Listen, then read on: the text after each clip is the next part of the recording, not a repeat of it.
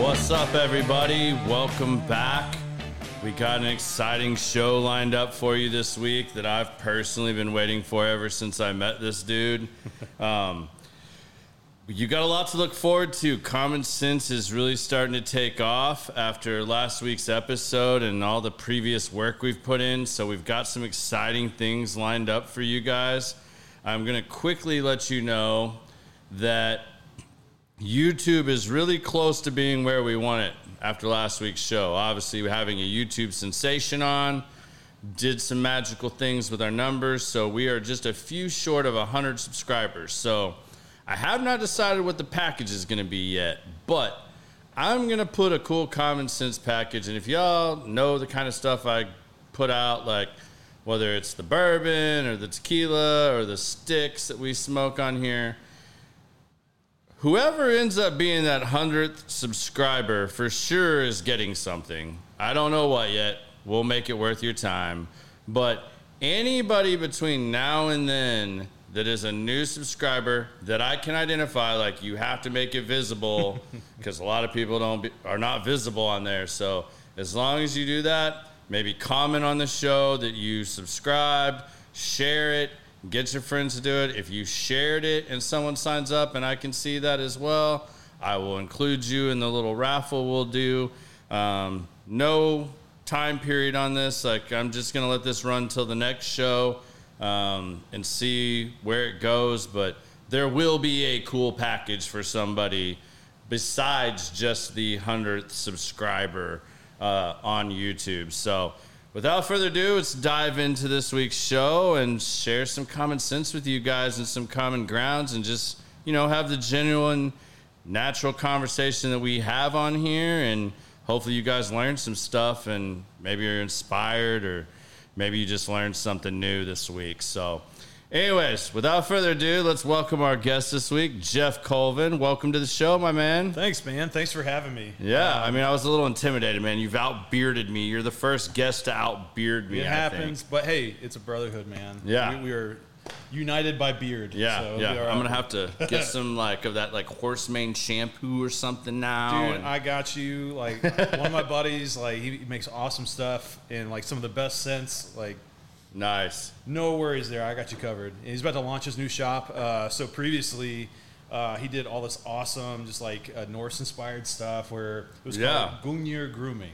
So Odin's Spear for those that are not initiated. Okay. Odin's Spear. But I like this already. The best shit that I've ever used in my beard. I've tried a bunch of different companies, and the fact that it was a small business too is really cool. But that's a whole nother conversation. Yeah. No, I'm totally all about small businesses and man. helping that out. That's absolutely cool. I not that I need any more products. Like, my wife was going to start chiming in here in a minute and be like, oh shit, someone else just told him he needs another product. Thank me later. Yeah, I'll thank you, or we might have to have another conversation. I might need to sleep on your couch or something, depending on how expensive this Odin Spear stuff is. But yeah, man, so let's tell everybody a little bit about you, what you do, what your background is, just so they can kind of get to know you. Yeah. Some of you probably know him from his band URIZEN, URIZEN.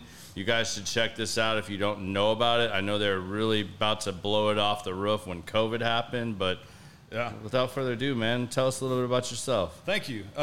So yeah, URIZEN has been awesome. It's been a big part of my life the last few years in particular. Music has always been ingrained in what we do. The most fun I've ever had on stage, man. Like, that's the best way to put it. For those that may not be familiar, we really want to deliver a really incredible live show. So if you're going to come to a show, you're going to pay your money to come out, like, especially after COVID and everything like that. Like, we want to make sure that it's just something that will get you talking and something that, like, you can just have fun. So, like, you know, the guys in the band, we're all just super big, like, wrestling fans and video game fans and just, like, all the stuff from, like, you know, our childhood growing up, so the nostalgia's there. So I would say it's kind of like getting to live, like, a big boss fight with music, and it's just, like, it's like a whole production. So we have, like, stage props and, like, little, like, just different mechanics that we do to where it's just like little theatrics and it's just a blast, man. It's the most truly a show. Like, this is not like just going to see a concert or a gig that your friends are in. Like, when I first heard about it and I looked it up, my first, and I'm forewarning a lot of my friends,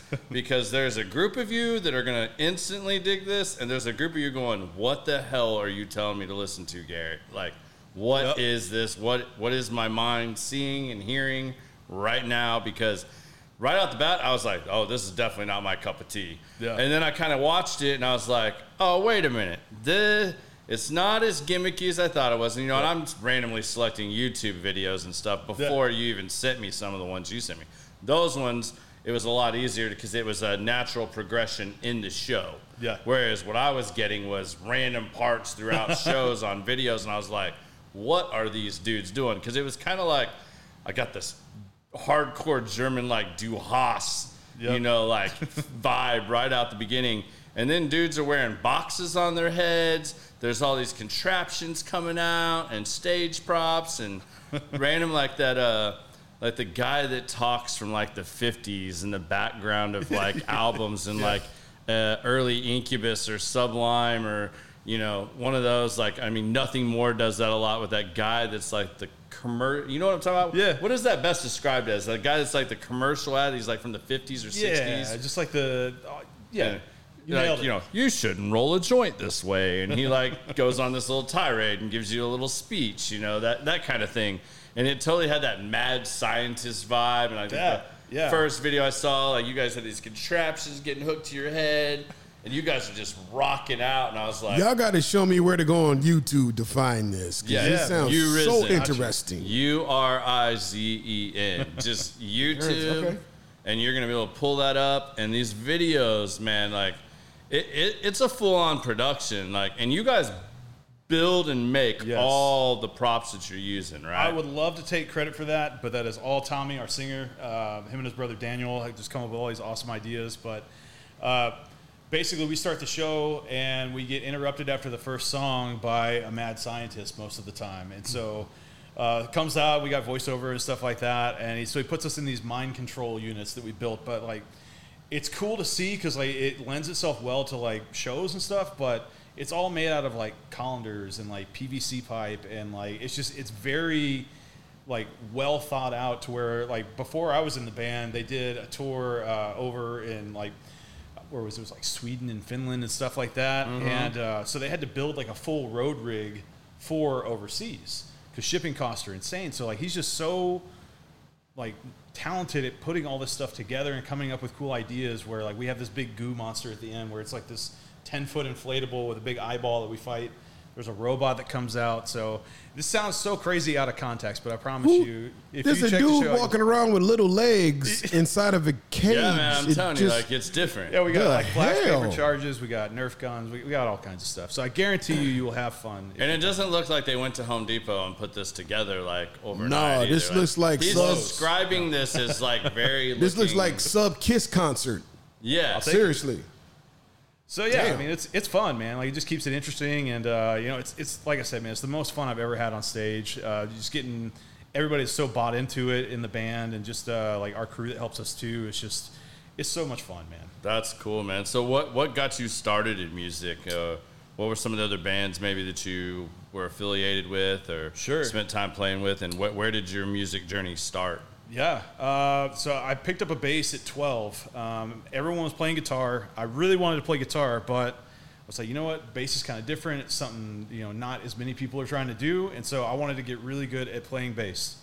And so we just started a small group with some friends from school and just started gigging by the time we were probably 15. And we were playing like all these shitholes, like in the middle of nowhere. And like our parents were just like, they would still come to the shows, but they're like, why are my kids coming to this bar? And like we would come in and play, and then we had to leave, and then eventually we started just like doing everything in Deep Ellum and Fort Worth and stuff like that. And man, it was awesome. So we really kind of ramped up. Maybe in like 2011, I was in a project called Bear Witness, and it was just a really fun metal band. Got to open up a lot of national like tour packages and stuff. And so that was like the first like taste of that, where it's like that different side of being in a band where it's like, you're not like, you're still a local band, but like you're starting to like ascend the ladder a little bit maybe. Like, but we're all like, you're getting to toe the line with some of the bigger names and some of the bigger locals. Yeah, exactly. Yeah, you're opening up for them. So you're at least, now you're not just playing from a mom and dad and some friends. Exactly. you're getting a crowd now. Yeah. But yeah, man, it's like I'm super thankful for all those opportunities. Like, there's nothing like being able to play music and just like what it takes to be in a band and to have that creative outlet and be able to share that with people.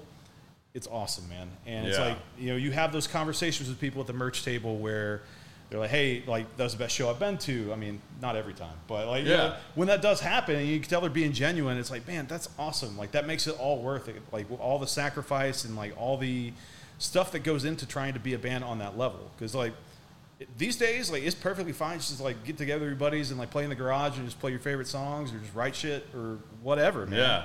Like, it's hard to be in a band right now. Yeah, and it's hard to get gigs. I mean, COVID killed a lot of stuff. I mean, you and I have talked several times. I mean, I did some lights and sound and a little bit of guitar teching for a lot of my friends' local bands, and it got me kind of roadieing around with a lot of the big bands in the early 2000s that I just happened to have a lot of friends in those bands and stuff, man. Yeah. I have a passion for live music, especially acoustic, raw stuff, or, you know, a band. I'm going to say Dave Matthews, but that's not what I'm talking about. I mean, Benjamin Allen Band was a band around here locally of some of my really good friends for a long time. And those guys were just so raw, and every show was so organic that when they made an actual CD and got these big-time, like, Sony producers and stuff, man, I really didn't care for those CDs as much. Their live CDs that they recorded live at venues, those were absolutely nostalgic, took you back to a place in time. It's special. You know, like, there was this rawness that a producer sitting here over editing can totally screw up, and I watched that happen with bands like them and some others. And then you have the other bands that are, you know, bigger, you know, like the Edgewaters and the Nixons and Dolly Braid and, you know, all these different bands that I was fortunate to be around.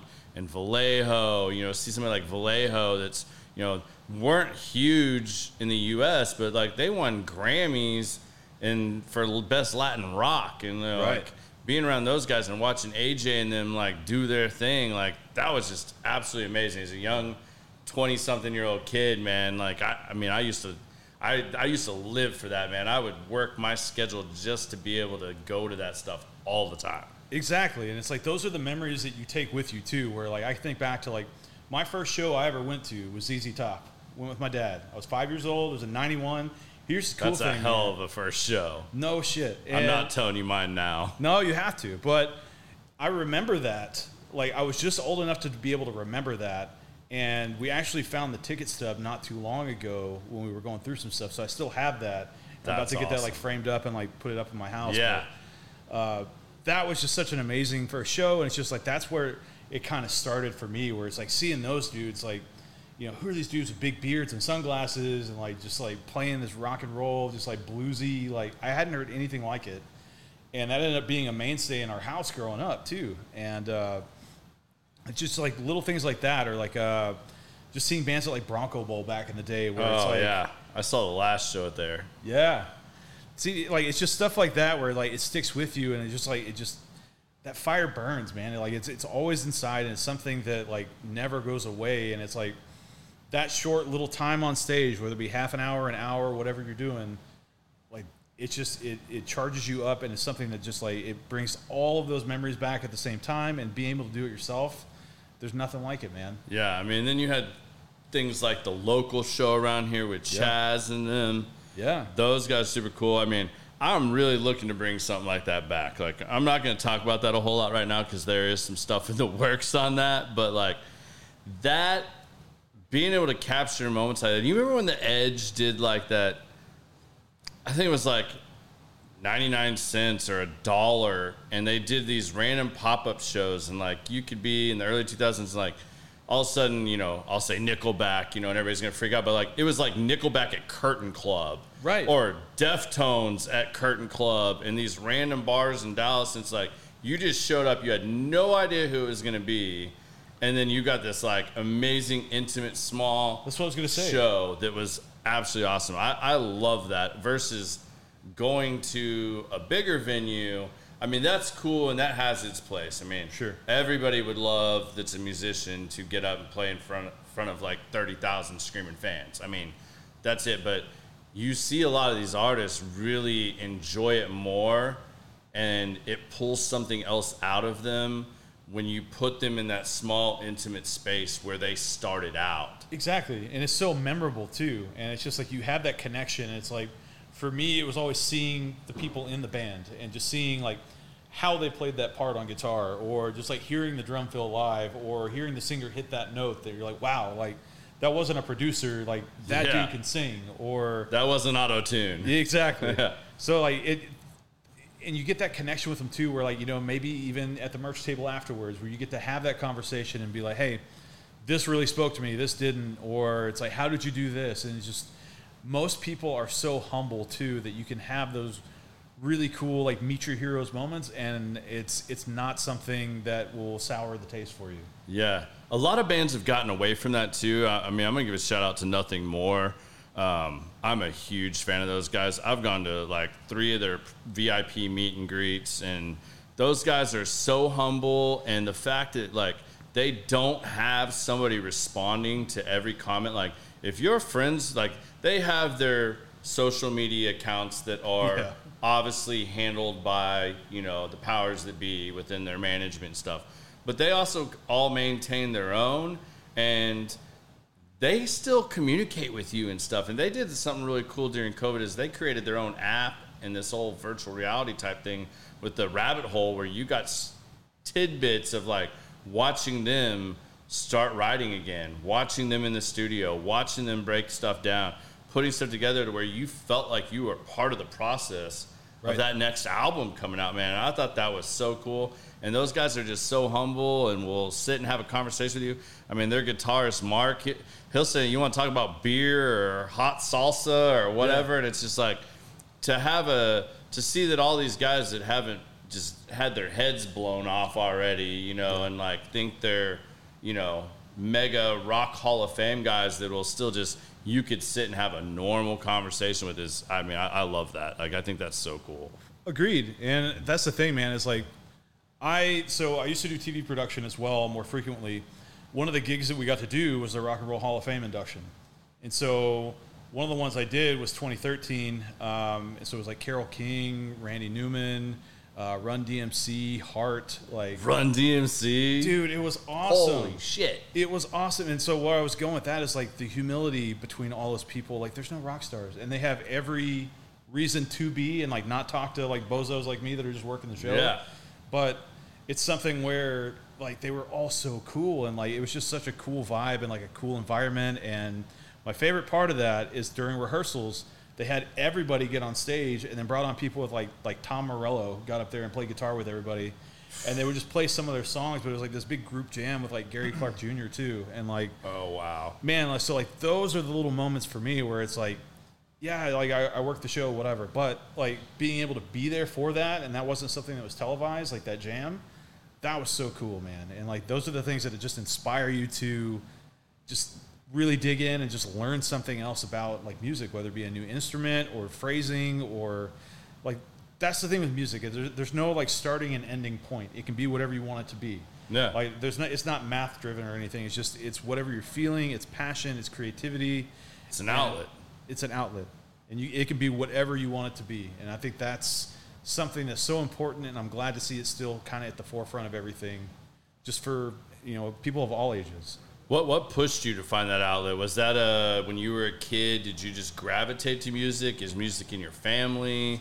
It was something where, like, I think I'm the only person that plays in my family, honestly. My mom played piano a little bit, but it was something where, like, I kind of started that, and it was just my creative outlet where, for whatever reason, like, especially being a teenager at the time, like, not knowing, like, what's going on inside your head, you know, you're trying to make sense of everything, and it was a creative outlet, and it was a set of skills that you could practice, because, like, I would do that, and I was involved with sports until, like, I think it was, like, high school. And so, like, I just tried to do whatever I could and just, like, build different skills and just learn and just be a student. And just the best way to put it is, I knew from a young age, like, I don't want to just be, like, normal. I don't want to just, like, follow a linear path. Like, I want to live my life, man. Like, I want to do something extraordinary. Like, I want to do something meaningful and just learn as much as I can and make the most of this time that we have, man, because we don't know how long that's going to be. Yeah, absolutely. Got a little deep, I'm sorry. No, I mean, that is essentially what this show is all about, because I'm one of those people that feels like I want to build something. I want to create something. Yes. I haven't found that perfect passion and purpose combination yet, but I play with those ideas all the time. Like that is what is in my head. That is what I'm putting in my notebook all the time, like trying to figure those things out. And that's where this started, was having these conversations over a pour, over a cigar with people like yourself here at the lounge.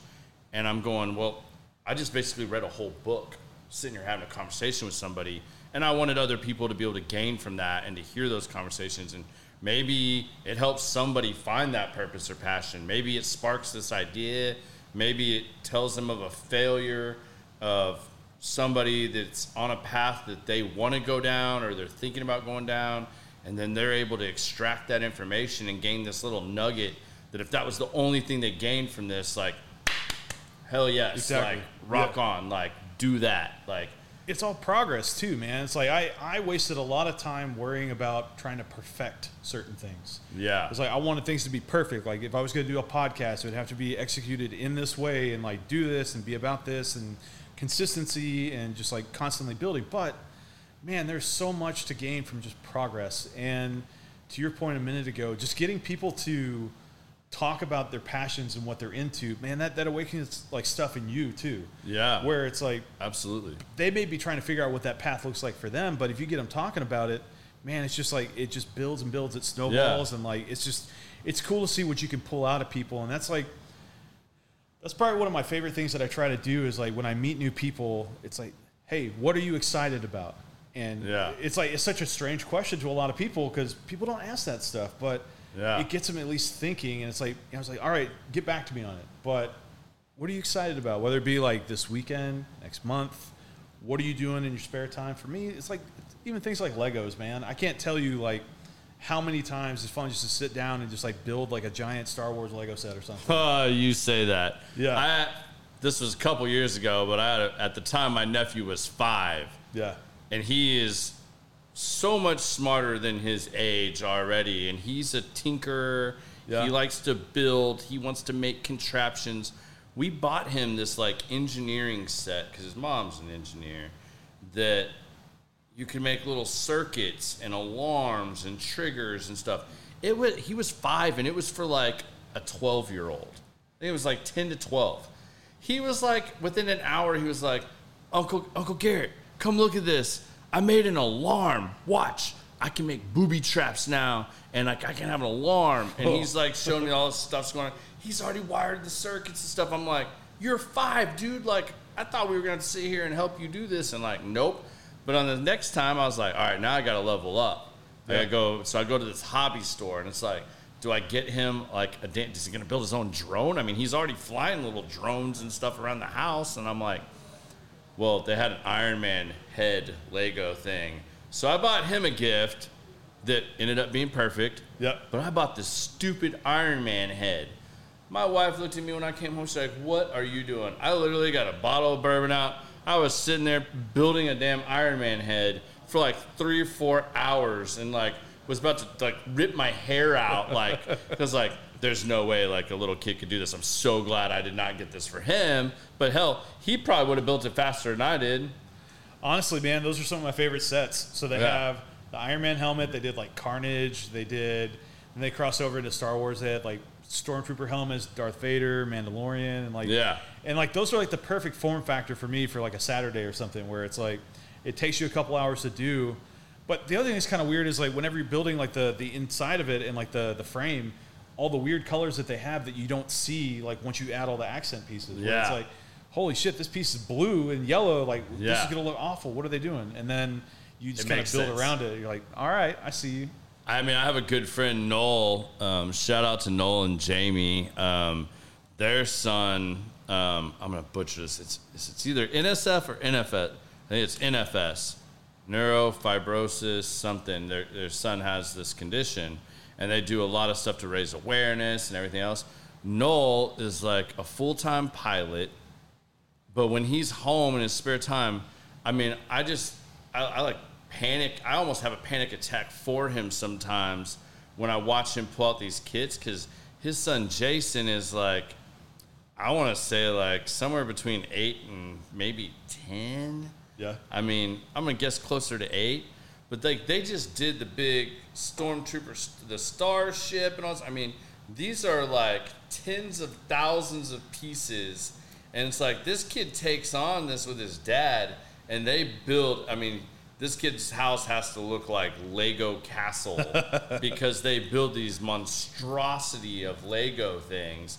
And I think that's so cool, but it keeps him engaged and using his mind and stuff in a different way. That's what I like. It's like it's engaging. You're using different parts of your mind.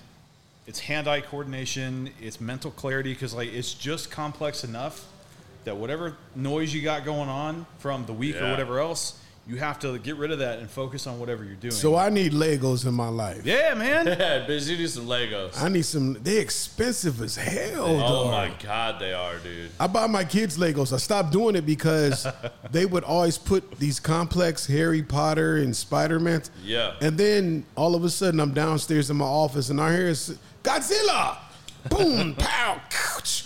And then, have you ever stepped on a Lego? Oh, bro.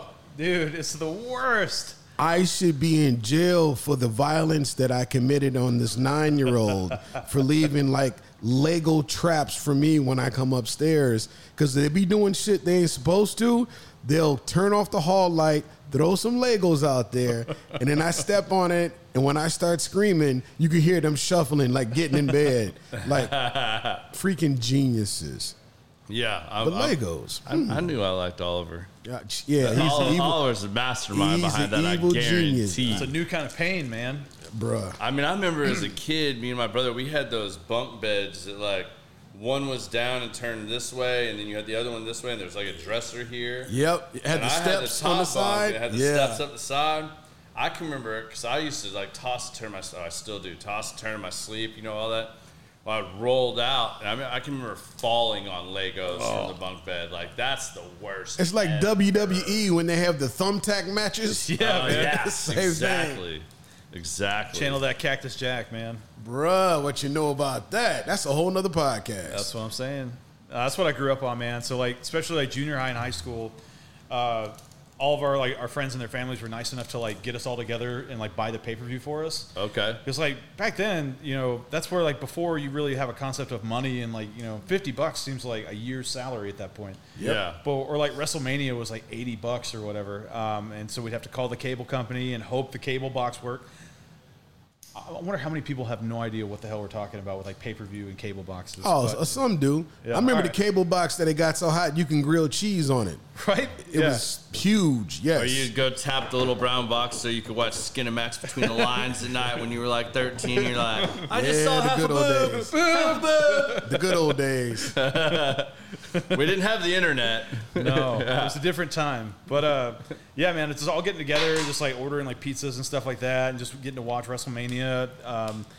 The parents would take turns like taking us to like Raw and stuff when we would come through. Okay. But that was the Airlines. Attitude Era when it was good. Like, I used to drag my wife every time WWE came in town. I have 2 chairs. One from, I have a WrestleMania chair because I went to one, and we had SummerSlam. I have a SummerSlam because when you sit in the front, they have custom folded chairs. So I have the 2 folded chairs at home. We need to talk some more. Bruh, I'm a Yeah, I got see, some. I No was- wrestling sucks. I don't watch it, but I was in wrestling- Attitude Era was great. I was in wrestling a little bit when I was a kid.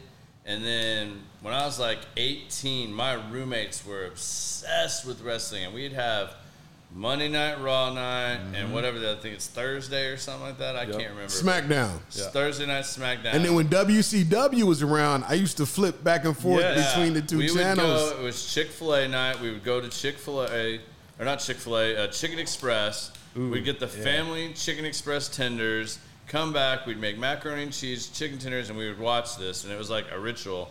And then one of my roommates, Brandon, took me to see WrestleMania. And I remember it was the Hardy Boys. And they were on Was that the one with the ladder match with the Dudley Boys? Yeah, and they were jumping off these. You were there for that? Yeah, it was. That insane. is considered the best ladder match in the history of wrestling. And I was like, that was super cool. But I was like, and everybody says wrestling, yes, it's fake. Yes, it's staged. Yes, it's an act. But like, yeah, but you can't come off of a 12-foot ladder and fake that stuff. No, like, these guys are still doing athletic things. Yeah. And putting on an entertaining show. And if you ever see any of the videos when fans try them in real life and get their asses whooped, Yes. it's like, so right now, Bobby Lashley, Yep. I didn't realize that because all them guys are now going to make money at UFC. They get to do it and they are beasting these guys in the UFC. So I don't believe that. From what I hear, it's just I want to see a guy that's a wrestler for like WWE. you too, Brock Lesnar, UFC. Dude, Brock Lesnar's a chump. Dude, that's chump. That's a ginormous dude. That, yeah, you've seen. Once they got some other dudes that were his size to fight him, that were actually trained fighters, they destroyed him. Like, he made it a lot farther than anybody else walking there. Anybody else, like you name, I want to see someone in a lightweight, middleweight, featherweight that jumps in from wrestling and thinks they're gonna have all of a sudden grappling skills, jiu-jitsu, boxing, all these things. That now, some of these dudes, they actually do train in the arts. Yeah, they are getting. But I mean, like, apples and oranges. Apples and oranges. I think you're a little apples and oranges there. No, I'm not saying they're superheroes. It's now, don't get me wrong. They're actors. Yeah. But a couple of guys have gone to the UFC and done their thing. But that's it, man. They're telling stories. I mean, you got Ken Shamrock. Yeah. Oh, yeah. He's so like you have the Ken first. Shamrock back in the day. He was the first, but he was and then real you're going deal. to have somebody like, I mean, yeah. I mean, I'm super into UFC. So, you know, comparing wrestling and UFC, that's like sacrilege, huh? Oh, man. Like, I mean, it's cool. I mean, I would think it would be really badass if, you know, John Cena or somebody or The Rock was like, no, they're not actors. just a badass athlete and did wrestling and got into the movie business, but then turned around and came over and did some like. I'm a Rock fan, but he would get all the steroids knocked out of him if he walked into a UFC ring. I mean, for real. I mean, you see these guys like, what's his name? Tim. He's like an Army Ranger sniper, and he was in the UFC. He comes in and out like that dude. I mean, you're gonna put a wrestler dude in there with that guy? I mean, holy shit. Yeah, it's. I remember in my day when everybody. Remember you heard of backyard wrestling? Oh yeah, it was on YouTube's earlier day when it's like these that, guys. Like the Kimbo Slice fights too. Like but like in that era of YouTube. So was a awesome. very good friend of mine fought Kimbo before he passed away. Friend of mine from Omaha, Houston Alexander. Houston was pretty big, and kind of like how Bud Crawford is now. We always get one person out of Omaha at a time. We don't do two or three. We get one. It's a small town, man. Well, you got 311. Well, but that was more than one. Can you name another one? I mean, actually, a lot. We got a lot of people from Omaha. So here's a wrestling fact: what old school wrestler is from Omaha, Nebraska? Ooh. Give me a time period though, like Attitude Era. I'm gonna guess. Ric Flair. No, same era as Roddy Piper. Savage. Show me the money. Really? Ted DiBiase really? Is from Omaha, Nebraska. Wow, that's like another big wrestling family too, man. They had his son did it, and then I don't know if there's another one now. I don't know if that's been like since like 2010 or something like that. Yeah, Junkyard Dog. All those guys started in the Omaha Wrestling Federation. I was like 7 or 8. Yeah. Like it went deep. So they always came to Omaha because of a lot of people started in all these little ones in the Midwest, and it became what it is. But anyway, so back to rock and roll. Who was your favorite though? Who's your favorite wrestler of all time? Yeah. You know what? Because of, believe it or not, I got to say Stone Cold. Hell yeah, man. Stone Cold is nothing like that. There's nobody didn't have it. And when I watch all the documentaries now to see how he started to where he is. Ringmaster? Yeah. He just always stayed the same. And he was the only one really fun to see live. So if you go to wrestling live and you don't hear the commentators, it's weird. Yeah. You just see them up there wrestling and everybody's cheering. Is a little weird. The commentators is what makes it just like football. You go watch a football game. I mean, you got to be able to hear Joe Rogan and talking because they get you amped up. That's what they get paid for. Like when we go to the Cowboys game, we're talking to each other like, oh shit, touchdown. So anyway, man, what about blah, blah, blah? Because it's not captivating live unless a lot's going on. See, I might just have a little bone to pick with wrestling because wrestling inspired me to do something really dumb one time, and I still pay that price. You did not use your common sense? I did not use my common sense. I was trying to entertain people and think I was being funny, and I didn't realize that my Instagram, because I told my wife I'd only put it on Instagram, just so that the whole family didn't see all this photo I put out. And yeah, man, I forgot that it was automatically linked to my Facebook, so it posted on both. Yep. And then my family roasted me with it on a family vacation, and now it's like this big running joke. So yeah, I thought I was gonna do a little Randy Macho Man Savage, make people laugh, and yeah, we'll just say there was Speedo and gummy worm involved, and it was pretty bad. Oh. Now my whole family's like diving off of here right now. They're like, God, you just reminded us of that horrible experience. Shame. My cousins are laughing their ass off right now. Man, there's no one like Macho though. He was always my favorite. Just like that was like the epitome of that larger than life character. But that was just him. Like he found that like gimmick that worked for him. Yeah. Where it was just an extension of himself. Character. Yeah. Turned up to 11. Yeah. Yeah, and a half. Yeah. But no, man, I got a Slim Jim like macho jacket with like the fringe and stuff. I got the macho robe. So who's your favorite wrestler from the Attitude Era? I mean, Stone Cold's right up there, man. Undertaker and Kane were something special too. Just like seeing these dudes are just these giant monsters. They just like choke slam people. Like, so I liked Undertaker because of the monster truck. That too. Mm-hmm. That got me a little more into that. Mm-hmm. I just seen the documentary. I forgot what, but he was talking about. He became so obsessed. He was the Undertaker all the time. Yeah. He never came out of character. When he's shopping, when he's wearing a hat, it'd be 800 degrees. He's walking up somewhere with the trench coat, the hat, quiet eyes, did it all the time. I feel like he's the ultimate person dedicated to the business, and that it's called kayfabe, just like staying in character and just like committing to that character. He did that for 30 plus years, and then just recently, retired and kind of came out of character, started doing documentaries and just like speaking as Mark Calloway. And it was just like, and it was crazy to hear how chill and unmenacing he really is. He's this giant redhead dude. Big dude, too, man. Most historic thing I've ever seen in wrestling, Shane McMahon jumping. Well, was that Mania? When he jumped off on not Cactus Jack. What was he at the time? What's his other Mick? When he jumped off the top rope, or he got slammed. Somebody got slammed through a cage to the floor, and it wasn't supposed to happen. Shut up. He got thrown off a 25-foot cage. It was called Hell in the Cell. It was on Raw too. Mick Foley did that. Yeah. Yes. See, here it comes. I told you, my family, of course, they're all on and listening to this episode. Of course, you guys are all jumping in on this. Thanks for the views. Let them have it. Just go ahead on, let it all hang out. Garrett never gets a chance to have any fun banter on his show, so I encourage y'all to interact. He's going to get me later. I think we had a lot of banter last week, but we couldn't understand what I didn't understand what the hell they were saying. Because it was all in French. I had to pull the laptop over here and show the guest. I was like, hey, Baptiste, he's like, we're not engaging in that.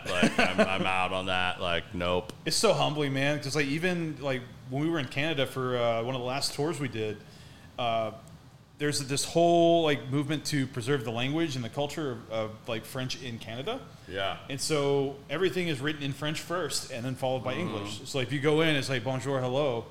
And that's where I try to be polite everywhere I go. And I'm like, hey, how's it going? And they're like, shit, you're from America. I was like, man, can I just get a coffee? I promise I'm cool. Cafe. Come on, man. Yeah. They're like, nah, get out of here, you fucking tourist. Get out of here. Yeah.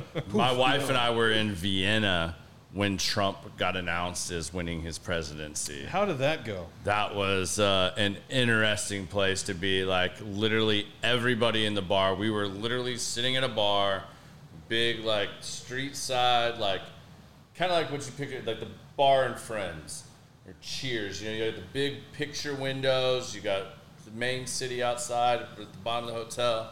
We're sitting here having old fashions, just kicking back. And literally, when they announced it, everybody turned and flipped and looked at us. And it was they're like, really? You did this. You just elected, you got fired? I was like, I I'm here. I didn't do anything. You know, like, and it was instantaneously. So it was an interesting experience. But yeah, those happen a lot. So what you're still doing the music, but you also transitioned into TV production. And I know you and AJ, who we had on a couple weeks ago, were, man, I haven't had this shit. I'm kind of looking forward to trying this. ZZ Top rye whiskey, man. Yeah. So you're saying?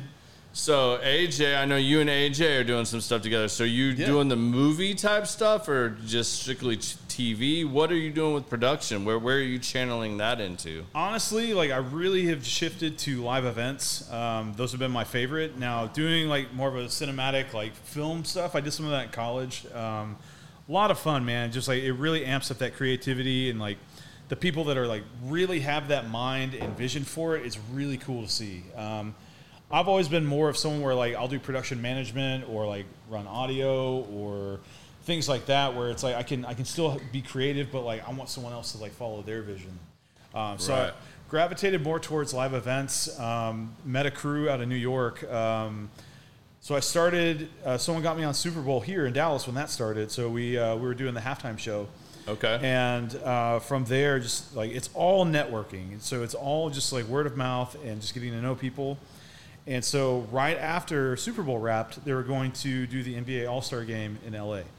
And so the production manager for Super Bowl was also on the talent logistics team for NBA. And so it just kind of lended itself to that. And I was able to, I said, hey, listen, I'll work as a local, so don't worry about travel. Like I'll crash at a buddy's house, save on budget, just to get on the show and just make those connections.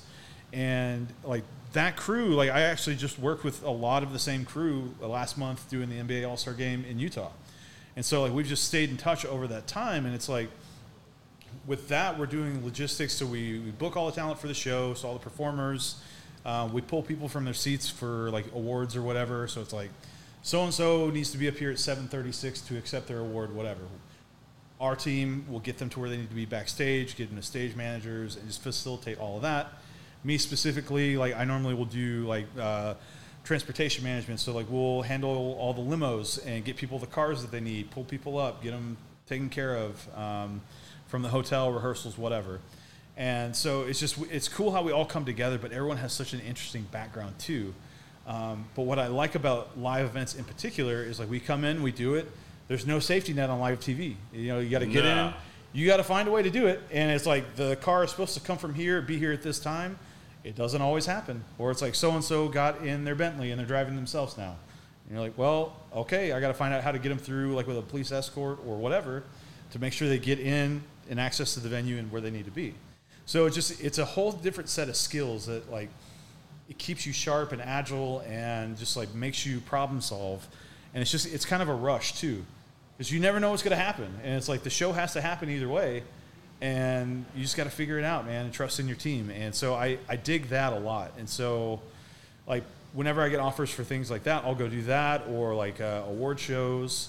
So it's less of, like, the planning for weeks. You just kind of come in a week before, get everything lined out, do the show, and then you're out the next day if you want to. Like, it just depends on what the gig is and what the requirements are. So I'm hearing a lot of common things. Like, you like being around people. You like helping people. Yes. You like organizing things and problem solving. So have you kind of focused your purpose or passion on those things? Or yes. where do you tend to lean? Because I know you work in IT as a day job. Yes. You've got the music side. You've got the production side. Where are you trying to focus and mold your talents and your passions right now? In the people that I meet. And so a lot of people say life is about the journey. I feel like it's equal parts the journey and the company. And so I think if you go out of your way to meet these new people, bring those close that are just like-minded and want that as well, you can do anything. And it's really something special. And so I feel like it's something where the core of it comes from helping people. I worked at Apple for a while as a genius at the bar over here in Stonebriar, actually. And I got to work at 3 different Apple stores in the area, too. I totally knew I knew you from somewhere else. Yeah, did I accidentally delete your iPad or something? No, actually, I think you helped me. I think you introduced me because you guys couldn't actually solve my problem and I needed more help. Yeah. And, man, what is that dude's name? I'm going to think of it. We're going to talk about this later. But, yeah, he has a super badass business card. It's black. It's matte black. It's like it feels like a black credit card, like the Black American Express. Yeah, I think I know who you're talking about. Yeah, and you turned me on to that dude, and he saved my ass when my computer got crashed. Man, it's stuff like that. That's at the core of it. It's just helping people. I want to use my time here to bring out the best in people, to get to know people, get them talking about what's important to them. I listen a lot more than I talk, and it's something where like I want to encourage people's passions and encourage them to see this stuff through, to have the courage to go try something new. Like we have such a short time, man, and like I feel like that's kind of been refocused over the last couple of years. Like, you know, my life changed a lot, and it was something where I had to grow up real fast. Giving you that? What's giving you that sense of urgency? Because a lot of people have to have a very traumatic experience in their life, or a death, or a diagnosis, to have the kind of understanding you do at your age of this, like, life is not endless. Yeah, you absolutely nailed it. And it was a combination of all those things. And so, like, I found out, number one, that I was diabetic. Type 2, so, like, you can put some work in and get it under control, which, thankful for that. Join the club. Yeah, you too? Yeah, man, it's such a, like, that was such a scary thing. Because, like, I mean, I've had friends, you know, with cancer and, like, everything in between where it's like your whole life changes in a moment. And thankfully, with mine, I knew I could put work in and get where I need to be. And so, you know, I dropped 100 pounds, man. Like, not overnight, but, like, you know, I put in the work. And it's something where, like, you have to count on yourself to do that.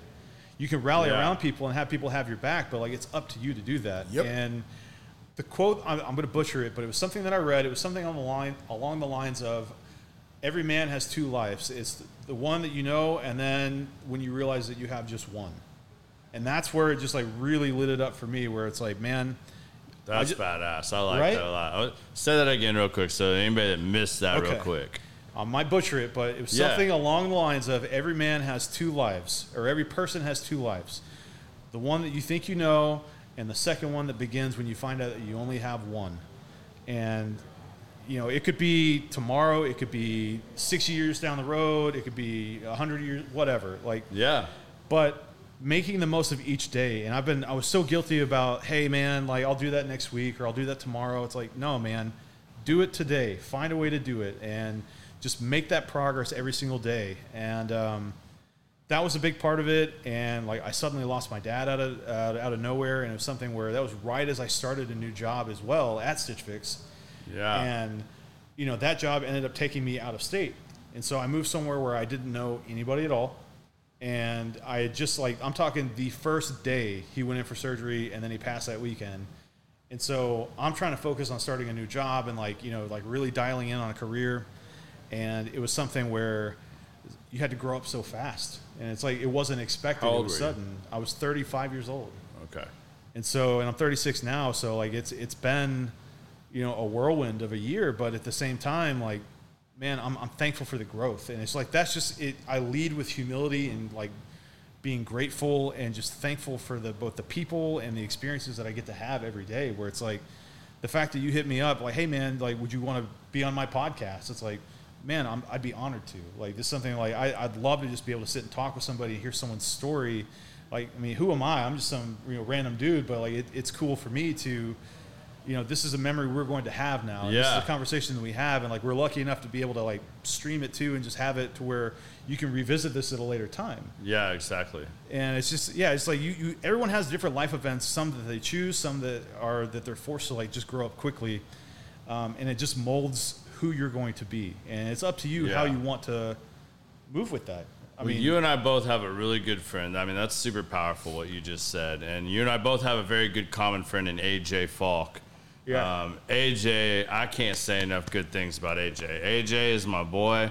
I've not known AJ long, but I feel like I've known AJ my whole life because he is so real and just, he is AJ every day from sun up to sundown. Yes. You get what you see. he's real, he's honest, he's blunt. Yeah. And he sees the world through a little different lens than a lot of people. And I absolutely admire that. And, Yes. AJ came to me like literally right after he was on the show.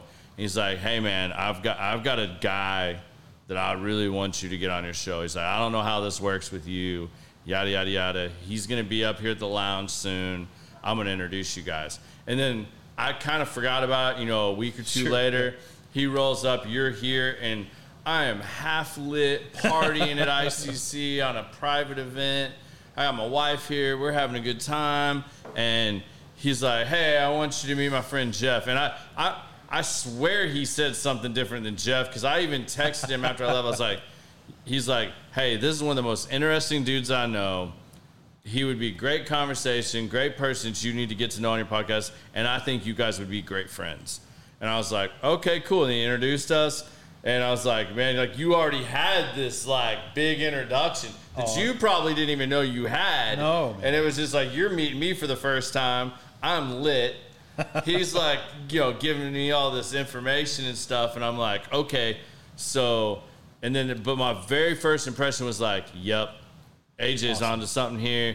We need to have a conversation. So, thanks, I mean, I even texted him that night and I was like, I think I said like, yeah, give Tim my information or whatever. And he's like, I will give Jeff your contact information. And then I was like, well, I at least feel better that it's not Jeff spelled normally. That part. Man. So that I always pay attention because, you should see the way my name gets spelled all the time. Like, it's amazing. Dude, yes. I've embraced the GEOFF. Yeah. It happens, man. The GEOFF. I like that. My name is Jeff. That happens all the time, man. Yeah. But I can't say enough good stuff about AJ. And I know he'll be pissed that we're talking about him, but at the same time, we did invite him to be back here and sit in because he is actually in the lounge. Is he? Hanging out. All right. So I did invite him back here to sit in with us. So I don't feel real bad about it. I mean, we can tell all the AJ stories we want to tell. There you go. Plus, I showered today. I don't know about you. Yeah.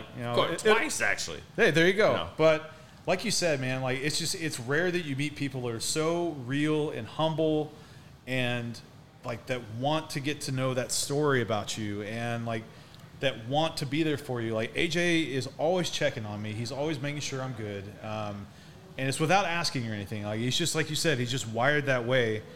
And those are people that you meet throughout your life, but they're so few and far between. Everyone always has an angle, it seems like. And he's one of those rare people that's just selfless and just humble and just a genuine dude. Hey, man, I got you, whatever you need. Yeah.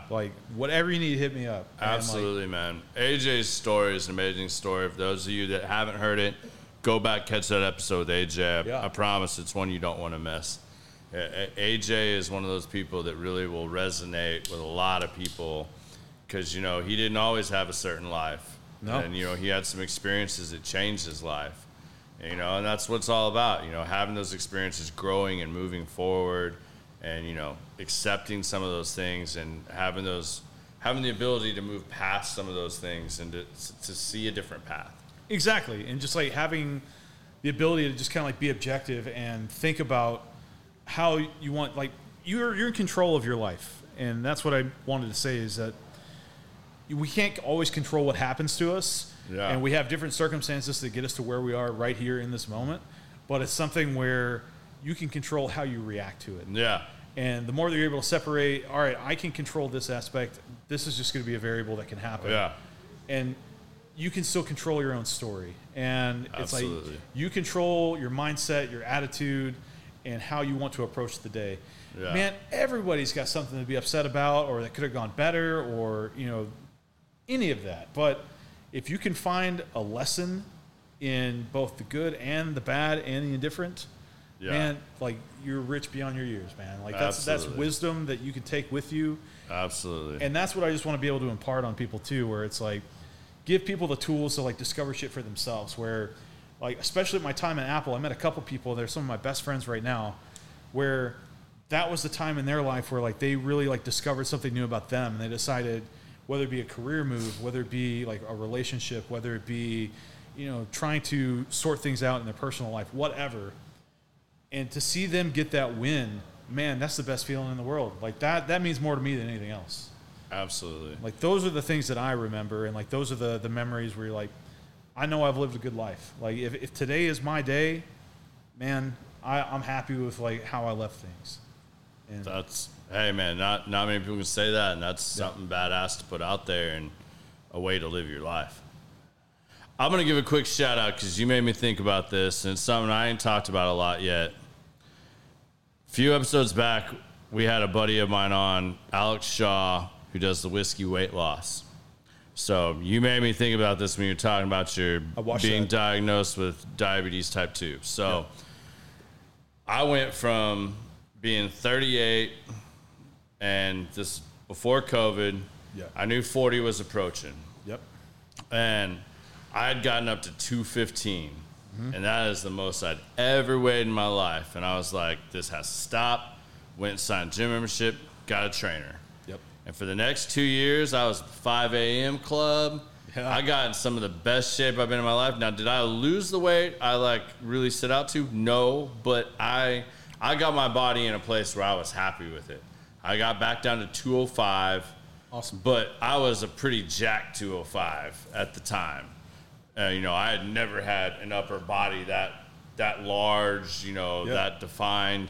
I still couldn't lose everything I wanted to in the midsection and stuff like that. But I was the kid growing up that was 6 foot tall, and I couldn't break 120 pounds till I was in my early 20s. Yeah. But then, and so I trained for sports and everything else. It was put weight on, put size on. Right.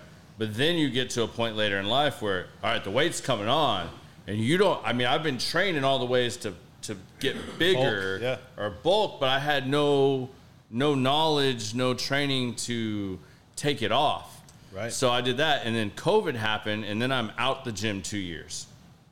Well, it slowly progressed to where I'm doing this podcast, and I take a picture with these guys, any and everybody that's on my show, after the show, promote it, and I'm like, holy shit, I am getting to be a fat ass. Like, I'm not happy, like, and I'm just seeing it more and more and more.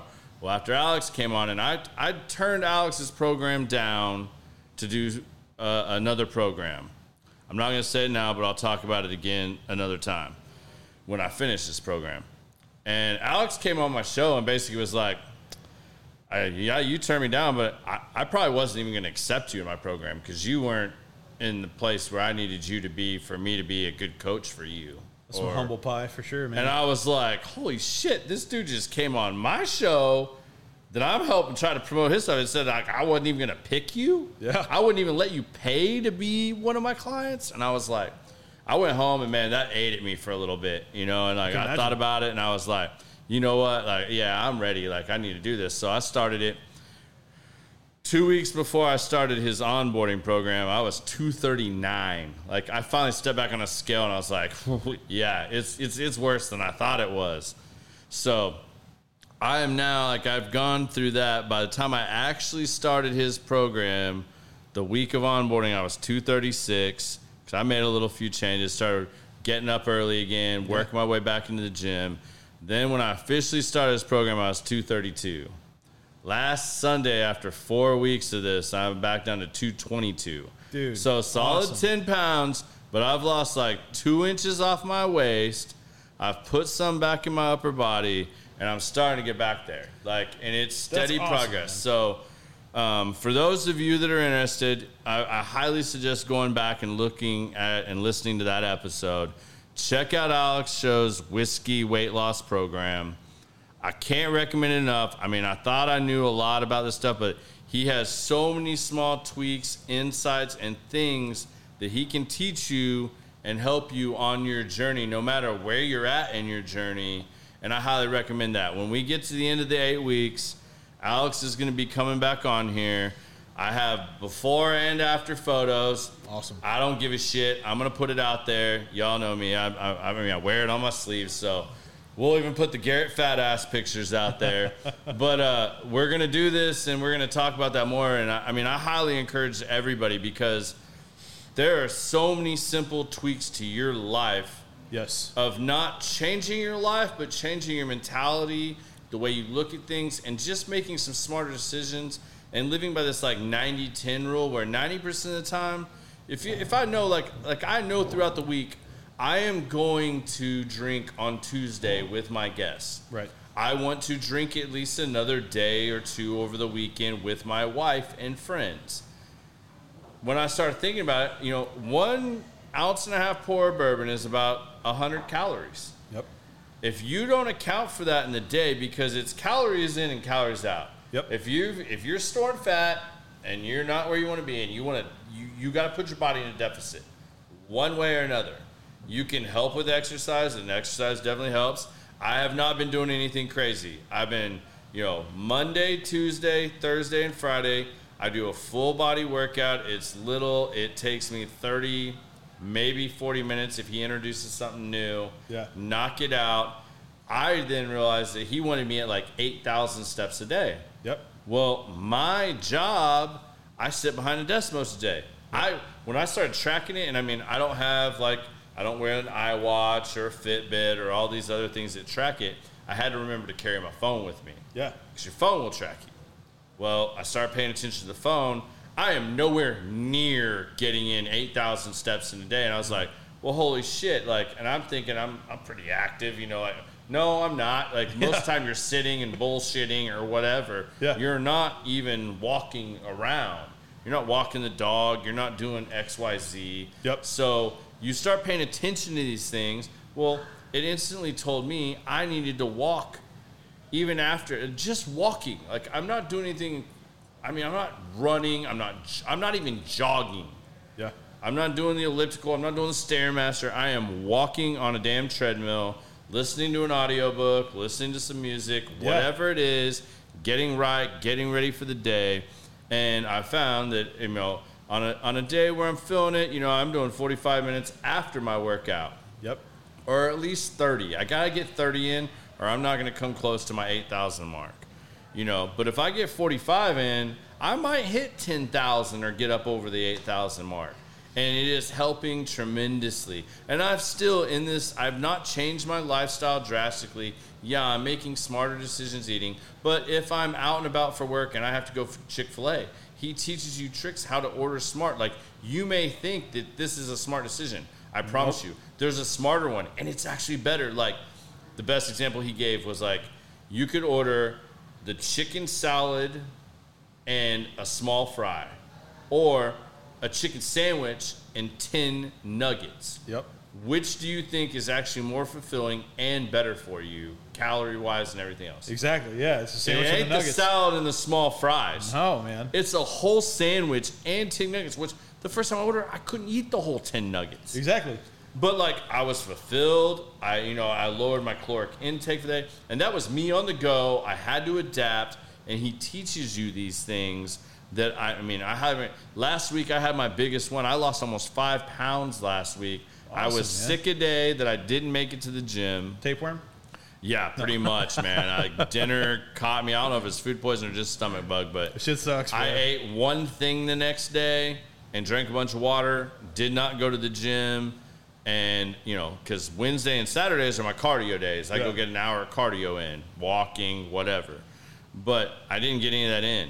And one night last week, I got hammered, hanging out, having a good time, and we ordered Whataburger. I had a double Whataburger cheeseburger and a small fry, which I only ate a few fries. I did not eat much, and drank some water. But I ate a damn double cheeseburger, and I had my biggest week of losing weight. That's awesome, man. So to speak to his program, it does work, and I want to encourage people to check that out. It's not the most expensive. I can tell you that right now. I know he's making some changes where, I'm in the 8-week program that then has a follow-up program if you want to keep going that teaches you maintenance and everything else. But he's kind of combining those for anybody that signs up now. Excuse me. And it's a 16-week program. I highly recommend it. I've spent way more money on personal trainers, XYZ weight loss program and stuff like that. This is working.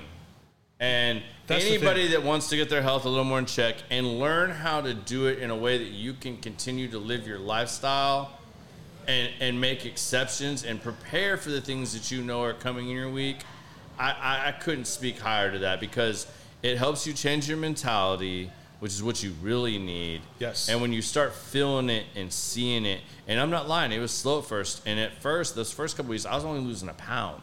Yep. And I was getting frustrated because on the other program, I was losing 4 to 6 pounds a week, but it was miserable. Exactly. It was absolute hell. It's not sustainable. My wife was going through hell trying to like cook meals and everything else. I was going through hell because I was starving all the time. They didn't want you working out. They only wanted you walking 45 minutes every day.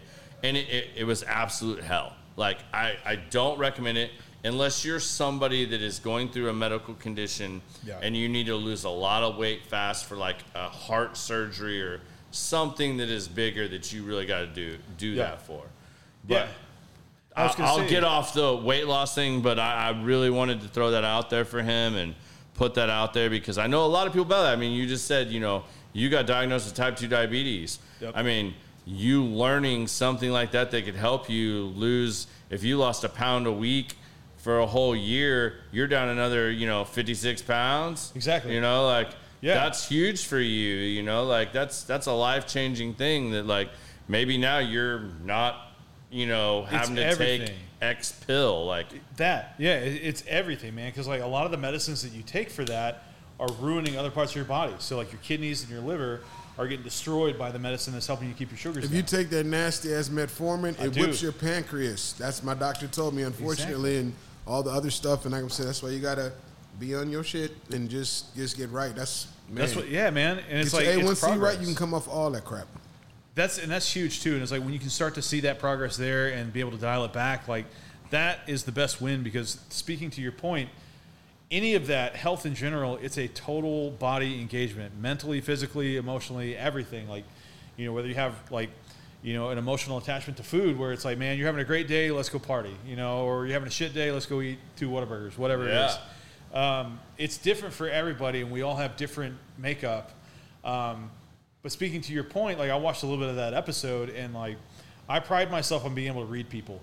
And you can tell when people are bullshitting. You can tell when people are just telling you, trying to sell you a bill of goods. Yeah. That wasn't him. Like, no. He is genuine, and he can help find you ways to, do what's best for you and what your goals are. And for me, it's all, like you said, like you don't have to like go run a marathon, run a 5K or anything like that.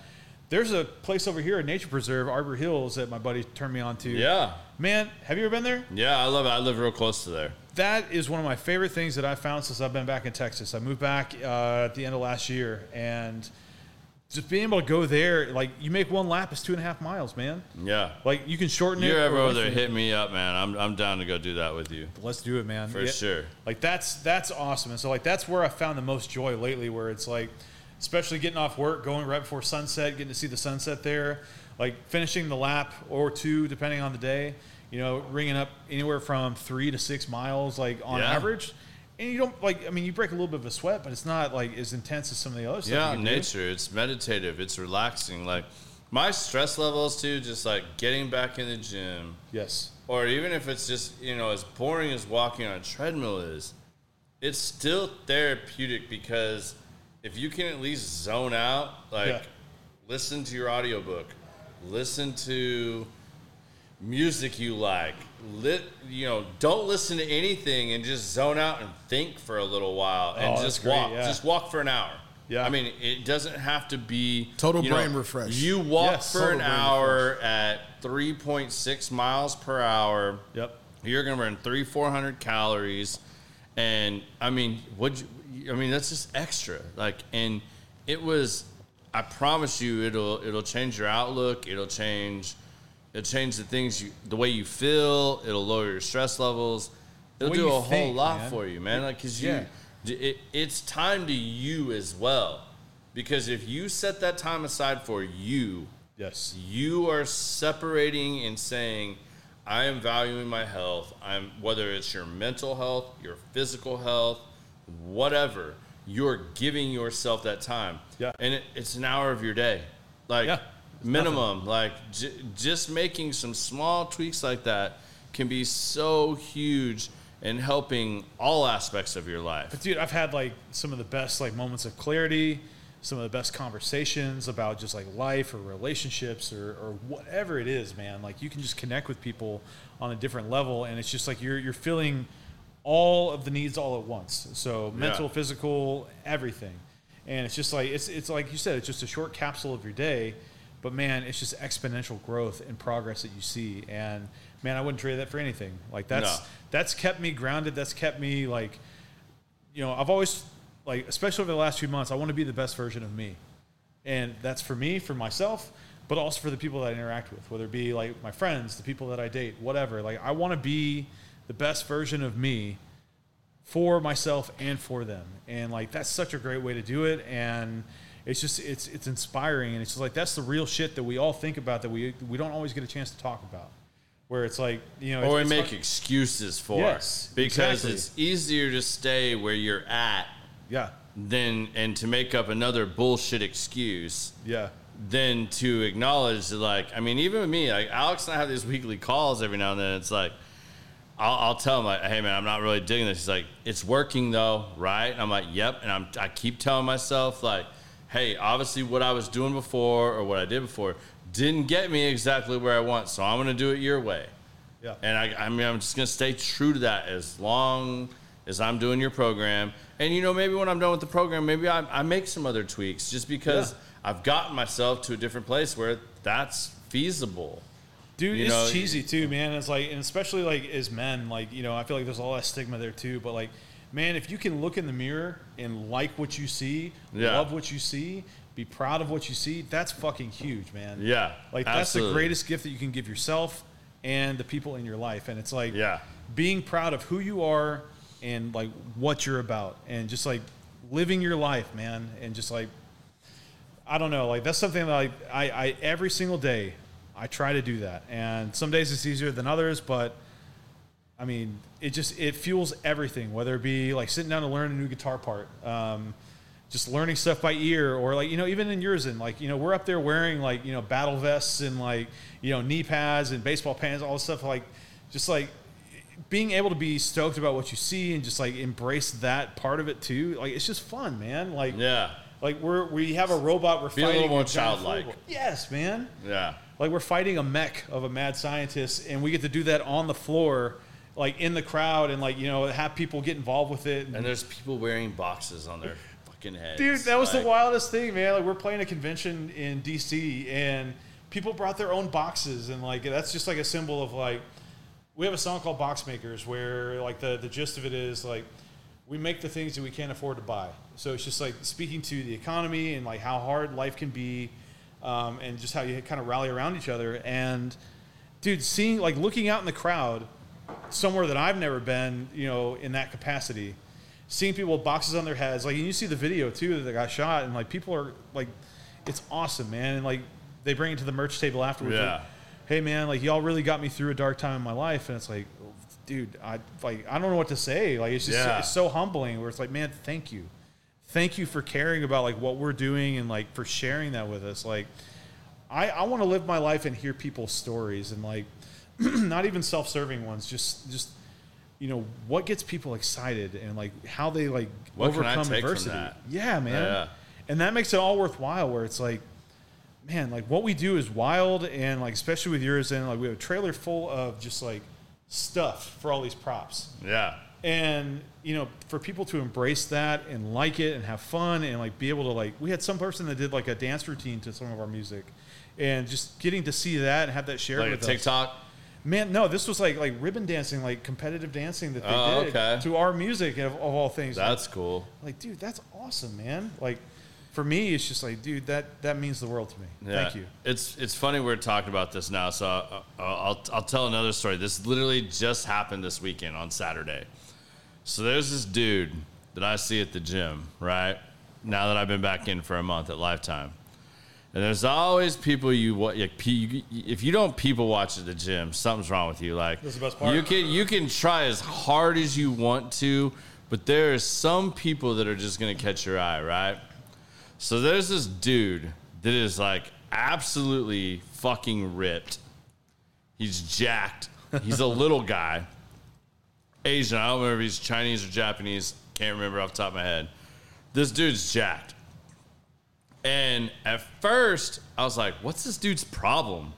You know, like, I'm watching this guy, and like, I'm trying to get back into gym mode. Yeah. You know, like, week one, I'm like, man, I'm over here struggling and stuff. And this dude is having the time of his life. He's taking selfies with people. He's got a selfie stick. He's videoing his stuff. He acts like he's at the nightclub on ecstasy. I mean, that's the best way I can describe it. Like, this dude is bouncing around. He's dancing in between his sets. He's doing things that you see kids do on TikTok. And I'm just like, this dude's like living his best life. But like, my first thought was like, does this dude have like Tourette's or something? Like, what is his medical condition? Like, there's something not right about this dude, right? So I watched this dude for like 4 weeks, like, and every day is the same thing, man. Like, this dude is in his own world, putting on a show, taking selfies with people. Some of the 5 a.m. gymmers are like, they know him, they're being cool with him, and I'm like, why am I like so like, what's wrong with this dude? Instead of like, damn, I wish I had that kind of energy. Like, This dude does not give a fuck. He is living his best life. He is, I mean, absolutely getting it. Yeah. And I'm like, I'm kind of beside myself, you know, but like, I'm judging this dude, like completely judging him. I'm literally trying to diagnose him in my head. Like, there's something wrong with him. Yeah. Yet, he's having a better time in the gym than any one of us. He's getting better results. I mean, it doesn't make sense, right? Because it's not my norm. Yeah. It's not my comfort zone, for sure. Even if it was my I think norm. every gym has that. We have a lady at our gym, me and Brandon go to, Texas Right. family. So, Bad. so check this. So Saturday, I get to the gym late. I'm pulling at like 10 a.m., right? I'm just trying to knock out my cardio. Like, I'm going to do some cardio. I'm going to sit in a hot sauna. Ooh, that's the I'm going to best. shower. I'm going to go home, and I'm going to enjoy my weekend with my wife, right? Dude walks in, and he, like, sits on the bench right next to me. He's kind of getting ready. And he starts having a conversation with an older guy around me. And you can tell he's, like, down. He's bummed. And I'm like, hey, man, like, what's up? Like, dude, you bring the energy, like, around here. Like, I don't know what's going on with you or whatever. He's like, my name's Jonathan. And we started talking. He's like, do you care if I take a selfie with you? He's like, I take a selfie with everybody at the gym and people I get to know. And, you know, kind of we're talking about now. And they're like, sure, man, we'll take a selfie. We took a selfie. He's like, can I friend you on Instagram? I'm like, sure, man. So he hands me his phone. I put my personal Instagram in, and I was like, man, I should promote the podcast too. I put on a podcast, and I hand the phone back to him. He's like, you have a podcast? I'm like, yeah, man. He's like, do you let normal people come on your show? And I'm like, what do you mean, do I let normal people come on my show? He's like, I think I have a really good story, and like, I'm recreating my life right now and everything, and like, I think I have a good story. And I'm like, okay, man, like, we can talk about that, like, for sure. And he just instantly starts telling me, he's like, so you said that. He's like, man, thank you. You just changed my day. He's like, I'm a recovering alcoholic. My sweetheart from when I was like 15 left me. I was like 200 pounds overweight. I've become a gym rat because of all this. I went through AA. Now I only have 2 drinks most. And, you know, like, I still enjoy alcohol, but like, I respect it now. And I'm a gym rat. I live my life to get healthier. I just finished nursing school. Damn. I'm becoming a nurse practitioner of some sort with children. And he's like, one of the children I've been helping for a long time, I just found out he died. And I'm like, holy shit. Like, now I feel like an asshole. Like, I've been over here and like, I kind of was like, man, you're like not the life of the gym like you normally are. And he's like, man, but like, you gave me what I needed today, man. He's like, I'm really interested in doing your podcast. Like, I want to talk about it. He's like, I troll people, but I live my life on, he's like, I'm a social media guy now. I'm blogging because I grew up in a traditional family in my Asian culture where we can't even talk about these things. And he's like, now that I'm seeing a therapist and everything else, like, I'm learning all these things about myself and how to like live life and let it go. And he's like, that's what I do in the gym. And I was like, holy shit, here I've been over here thinking the guy's fucking crazy. and has something wrong with him. No, dude's living his best life.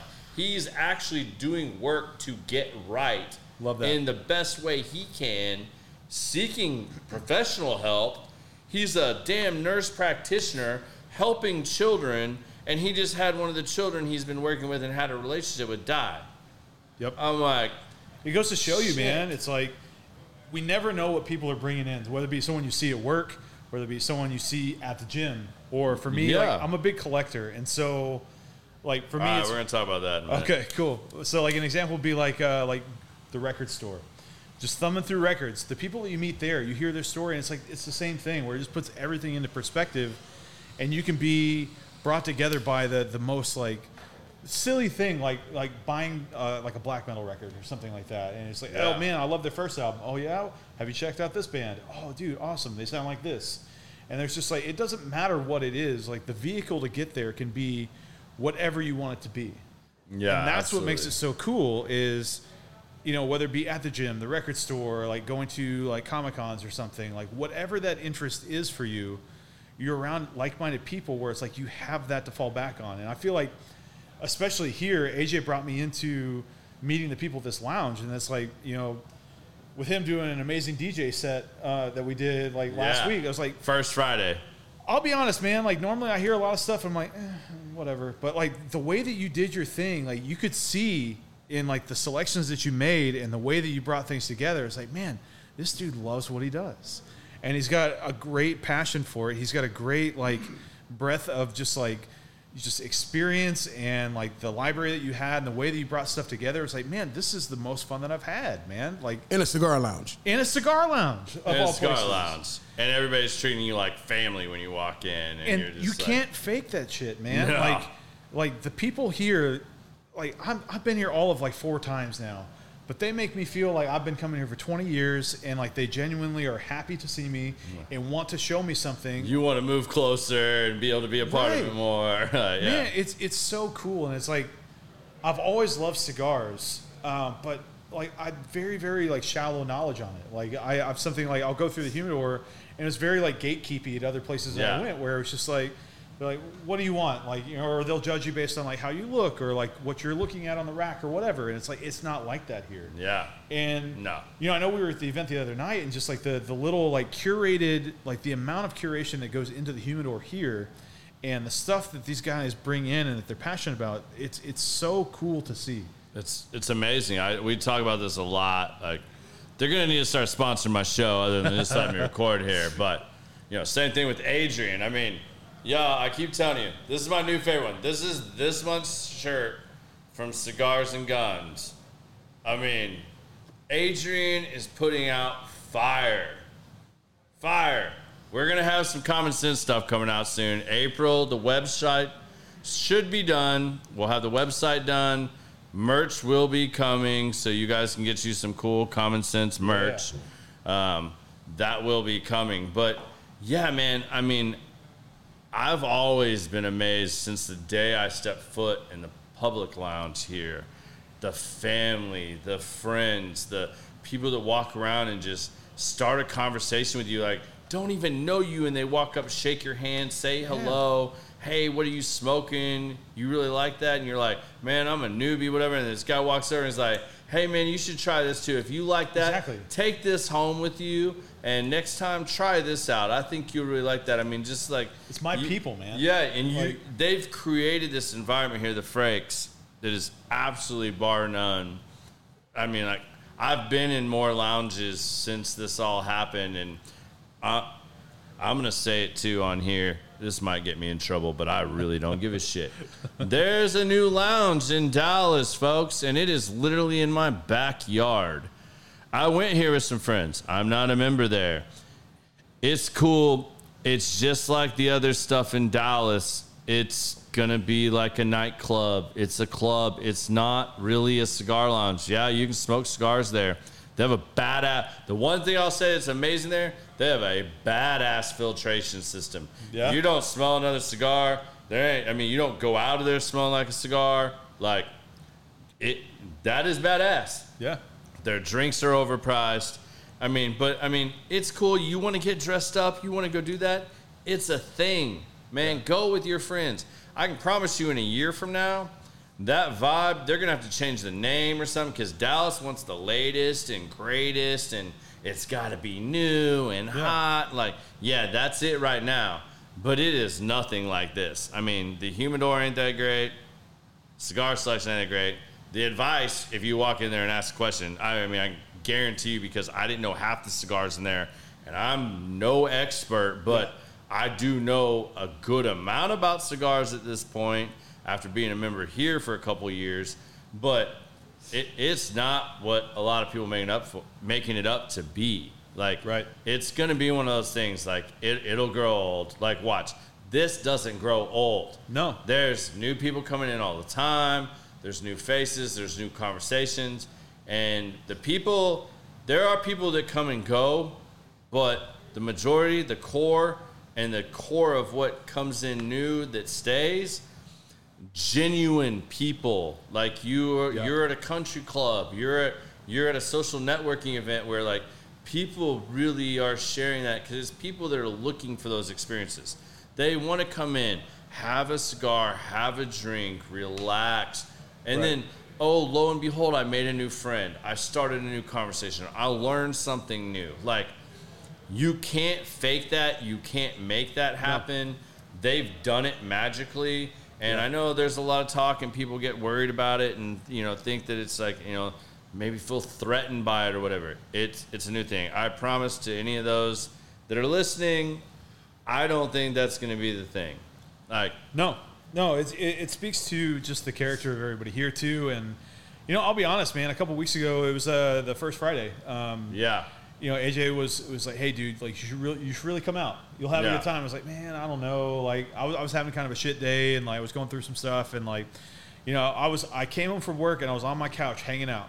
And he said, dude, come up here. I promise you we'll have a good time. And I did, and DJ set was awesome. I got to meet some of the regulars here, like Ty and Ron and Kayla, like, all just, like, really good people. And the mayor, it's good when you remember names. I never remember names either. That's the thing. Yeah. So, like, I know we've hit that, and, like, we've been kind of heavy-handed with it, but, like, it's the real deal. And so, like, if you have any interest at all, or even if you don't and you just want to, like, go somewhere new and experience something new, like, it's welcoming. And you don't find that most places. But to your point, like, even if it's, like, as simple as, like, maybe, like, a GameStop or something. Like, if you want to go buy a game, man, I would drive to Allen or Plano or, like, Bedford or any of these other places to go see the people like that work for the company, where it's like, I can buy this game digitally from the couch. I don't have to do this. Yeah. There's no incentive to go to any of these brick and mortar stores, but the experience and the connection you have with these people, that's what makes it special. And it's like, I'll do that every single time and never feel bad about it. Like, even if something as stupid as, like, Whataburger, like, there's someone that works at the one in Euless that, like, I've seen him for, like, 15 years, man. So I went to high school down there. And every single time, man, like, the way that he's normally on the window and he's, like, so bright about, like just greeting people. And I know I'm weird, man, but, like, I'm someone where, like, whenever someone, like, say I drive through somewhere, hey, welcome, what do you want? I'll always say, hey, how are you doing? Before I order anything. And that's just, like, how I am. It's like, this burger can wait a minute. It's like, I want to take a second to be like, hey, man, what's going on with you? And a lot of people don't know what to do with that. And they're like, yeah, good, whatever. But this guy, like, man, I can't tell you some of the interactions we had where, like, even, like, right when my dad passed, like, my dad and I used to go there all the time. And he was like, hey, man, where's Dad? And so I told him, he's like, oh, my God, I can't believe I'm so sorry to hear that. And, like, he sat there and, like, we just genuinely talked where it's like the world stopped for a minute. And I think that's, like, for those people of you, need a lot of that in their life. Yes, and, like, especially with something as heavy as grief, like, I feel like we all navigate it in different ways, but I think the hardest part about that is that the world doesn't stop.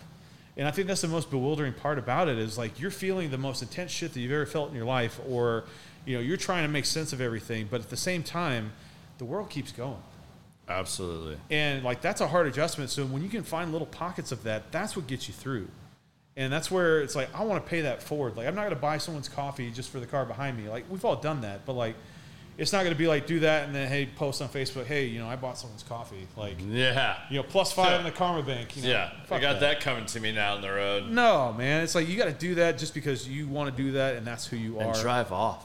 Yeah.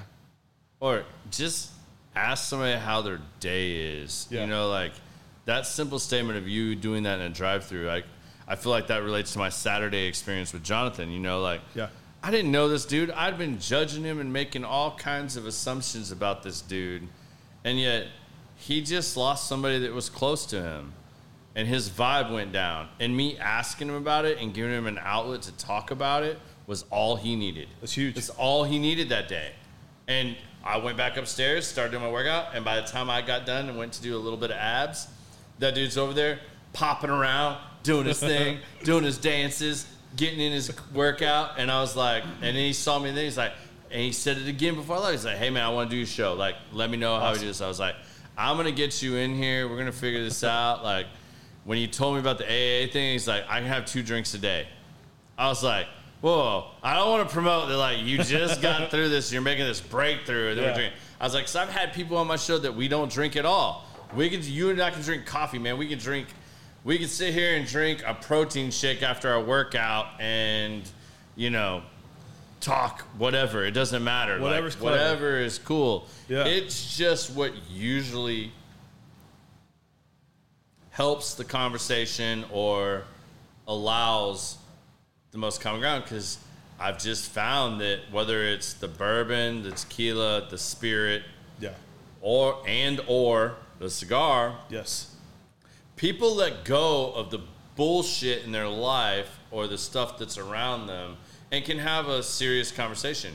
You can talk about taboo things. We do it in the lounge all the time, where this might be the hottest thing on the news and you just feel like if you said this at your work, with your friends, at a bar, that we can't have a conversation about this. Like, this is going to turn into a fight. Yeah.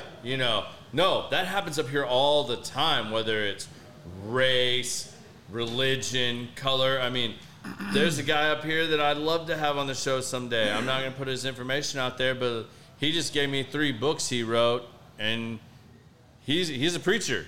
Yeah. And I read like 60 pages of that last night. And, man, I'm telling you, like, I get it, man. Like, I'm not a big church guy. Not really into that. Like, had my own experiences with that and my own thoughts on that. But what he's talking about, we could have conversations about that, and we could talk about that. And I think that's super interesting. Like, I don't know that he's ready to dive into all that. I want that perspective, though. Like, so do I. It's like I'm glad that we think differently, because I want to know why you feel the way that you do, or like what is interesting about it to you, or like why does that resonate with you. I've never had that, like, especially with that. It's like I didn't find that fellowship in the churches that I went to, but like I would find people in other circles where it's like, okay, I can vibe with that. But like, I think, being open-minded enough to hear different perspectives, it helps you grow and helps you, determine what's important to you. And like you got to have multiple perspectives, man. We're all so different. We're all so, from different walks of life. I think there's so much wisdom and value in that.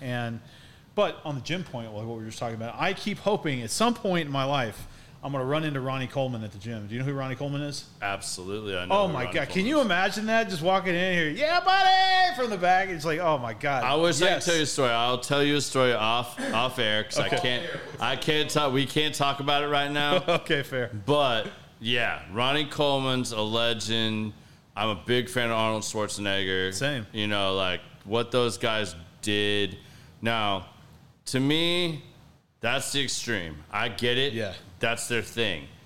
I don't want to do that. And like, you seeing what that did to some of those guys' bodies now. Oh my God. Yeah. Like Ronnie in particular. I mean, being healthy and in shape is one thing.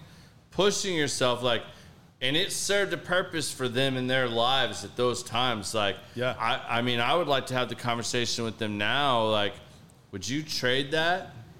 Would you trade that? Would you, if you could have done that with a little more modesty or taking it down a couple notches for you living your life now, knowing that you're still alive now, would you have sacrificed what you sacrificed for that? Or to them, maybe the sacrifice was worth it.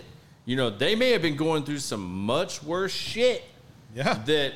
That payoff was worth it to them. Yeah. That's why they still do what they do. And you got a Ronnie Coleman walking around with a walker and shit, but he's still in there banging weights, man. Yeah. Banging weights. The weight that you and I can't even lift. Hell no. They do bench presses. And the dude Suburban. is crippled and had neck and back surgery. He's fused from his top of his neck to the bottom of his spine. Yeah. And yet, dude's still in there banging. 4 a.m. I mean, that is insane. But that just shows that different people are motivated and have different reasons for what they do. Yep. And we don't always understand it, and it may not look like our norm, but it may be somebody else's norm. And we need to learn to quit judging that as much. I mean, I was guilty. I just told a story where I was guilty of it. We all are. And we all are. We do this on a daily basis. But be more open-minded. Ask a question. Say hello. Yes. Say hello. Ask and genuinely care how somebody's day is going. Yes. We all go through shit. Yep. We all have bad days. But that simple conversation could completely change that. Yep. It could open up a new door, a new friendship, a new relationship, a new opportunity. Gary, think about this, All man. that is there. You're right, 1,000%. And there's a reason why you can ask anybody that you run into, and they can do an Arnold Schwarzenegger impression. Mm-hmm. He is that relevant. He has transcended everything, with pop culture, like fitness, health, everything. And he's still, he was a governor, man. Can you imagine, who would have thought that bodybuilder to movie actor to governor, and also loves the Stogies too. So come on, everybody could do an Arnold. That's what's wild to me. It's like that dude moved to the States, put it all on the line. It was a different time back then, but at the same time, he's still relevant today. He's 75 years old, and he's one of the biggest people on like social media and TikTok and stuff like that. And he's sharing his knowledge still to this day. No, that I can't say enough about him, man. I hope that I can live a life. I gave away. You're gonna kill. You're a collector, so you're gonna kill us. So I found and framed all 5 of Arnold's iconic posters that I want to say Bally's did back in the day. It was released by Bally's, 5 posters. I wanted to get him signed, and I realized I had no room for him in my house. I gave him to my trainer friend that helped me through a lot. I know they're in a good home, but man, I found 5 of them, the whole set, pristine. These were released in the early 90s after he won all of his Mystery Universes. They're so iconic, but I can remember my old roommates messing with me because there's one of them where Arnold's flexing, and I had it over my bed, man, at the time at my apartment. And they're like, "What do you do? Beat off in front of Arnold?" And I'm like, "I hate you guys. You're such assholes." But that's stuff guys do to each other.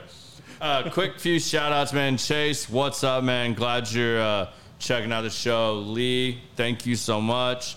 Adrian. I want my sponsorship, bro.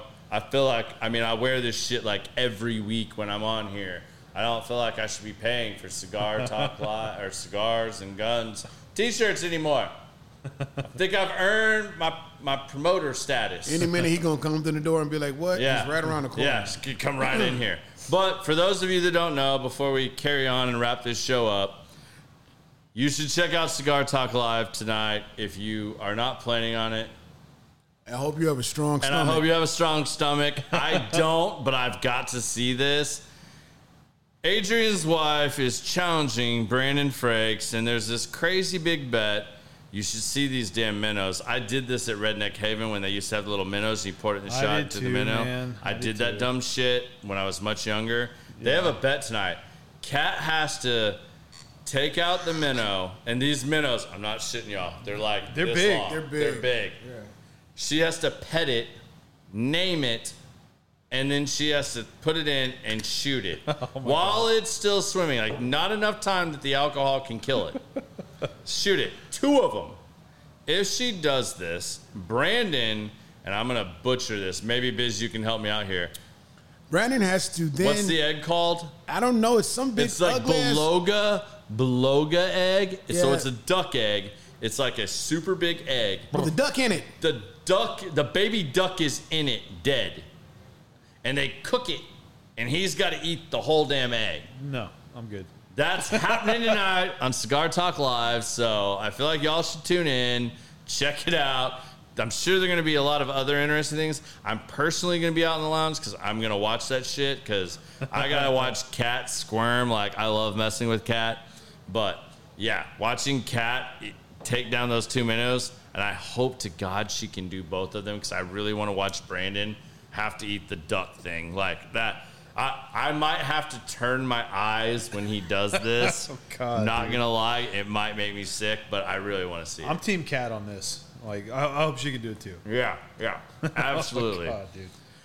Yeah, that was a special time, man. Like doing that shot, I was like, man, that.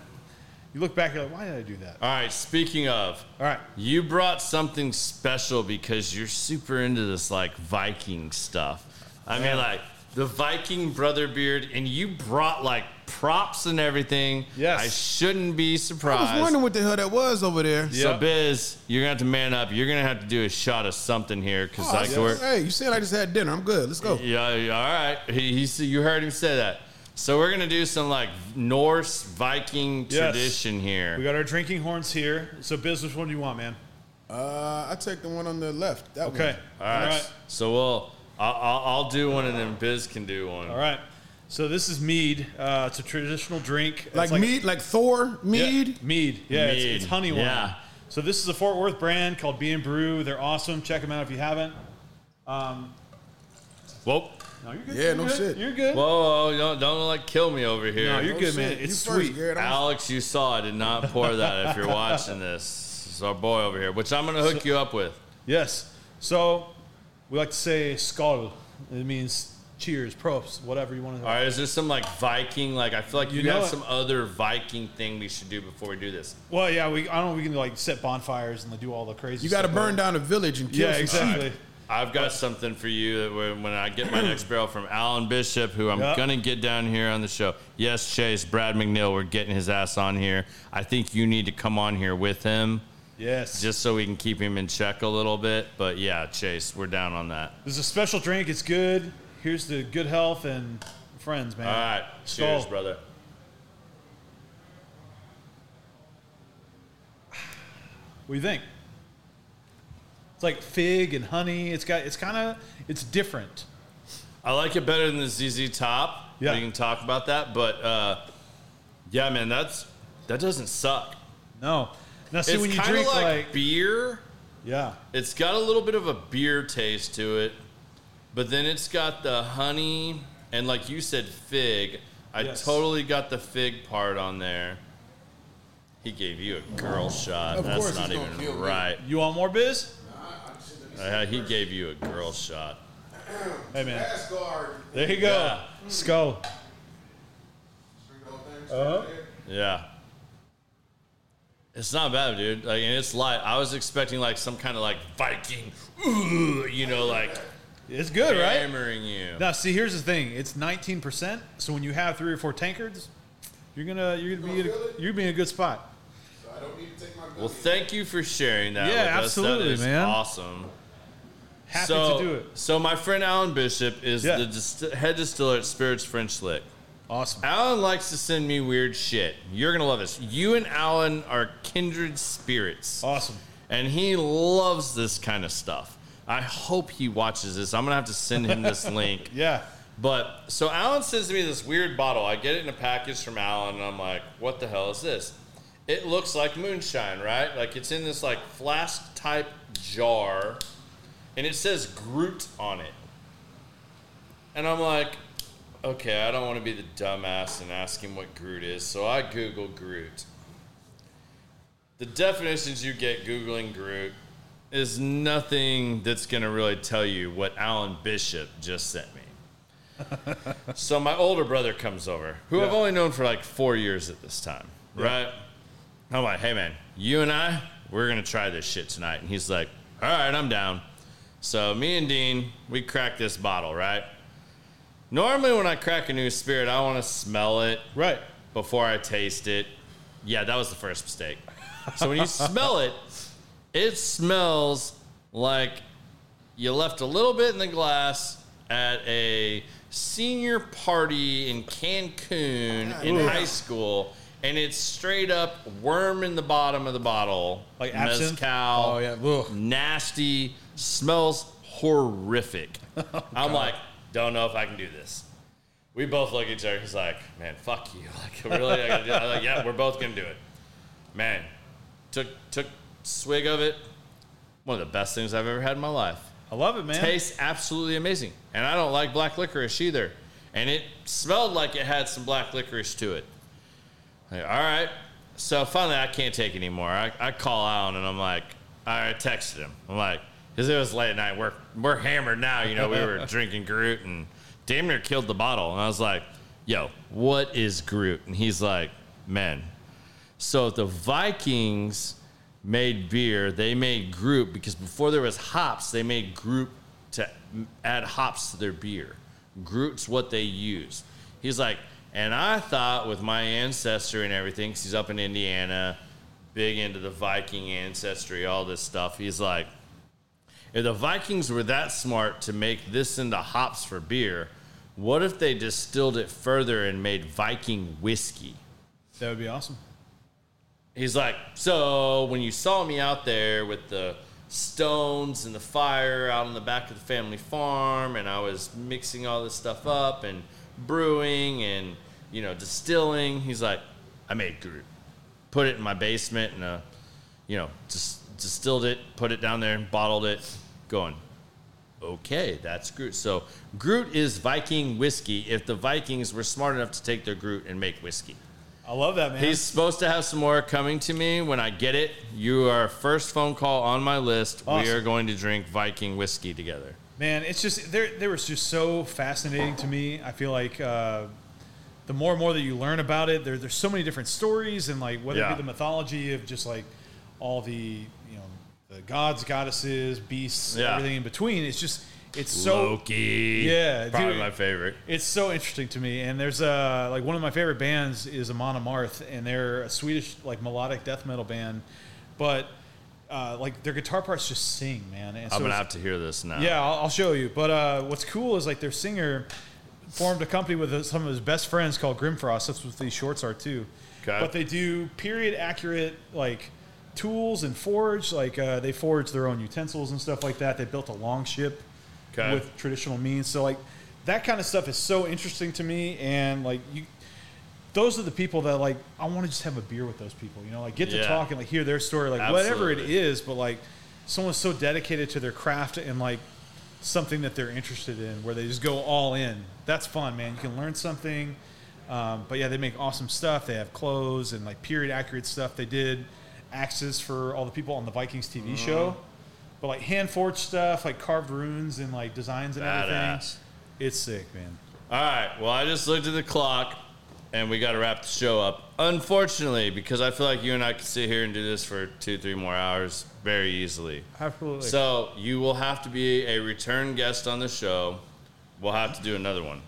But as we do, as we do at the end of every show, I got a couple questions I have to ask you. Hit me. So, first one I'm going to ask you, and knowing you don't have any kids, if you had kids, what would be if you, and it sounds morbid and everything else, but it's not the gist behind the question. If this was the last piece of advice you could give your kids, what would that piece of advice be to survive and live in the world today? What would that last piece of advice you want to give them? Stay curious. Take the time to invest in people, to hear their stories. Find people that are not only similar, but also those that are different. Gain as many perspectives as you can, and form your own conclusions. Like, have something tangible to pass on. Like take the time to learn. Step outside of your comfort zone and just meet people. Like we're so lucky. There's 7 billion people on the face of the earth right now. If you get a chance to talk to more than one or two, that's awesome.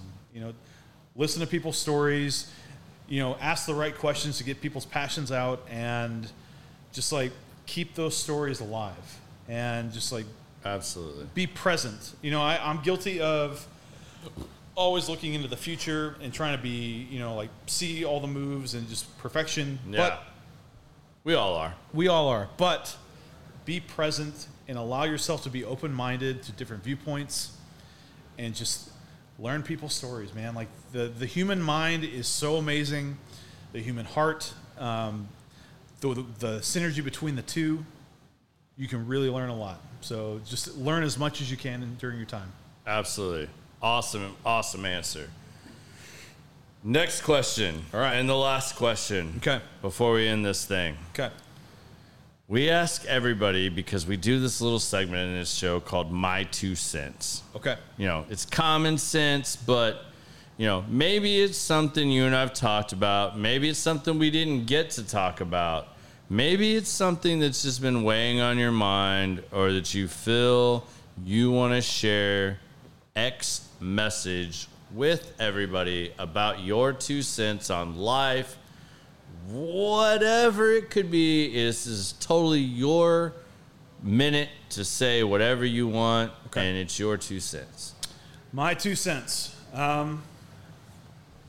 It's a really good question. I like that. I have like 3 answers. I want to just combine them into one. I think it goes back to being present. Being present and spend your time here enjoying the company. All of our journeys are different. We all have different things to get us to where we are right now. The most beautiful parts of life are in the people that you meet, and knowing that you can connect with somebody from all walks of life and just see how small the world really is too, where like you see in networking, you see in the interactions that you have with people. Everybody has a very unique story and have very unique life experiences, and just challenging yourself to open yourself up to that, to hearing that, and making an impact.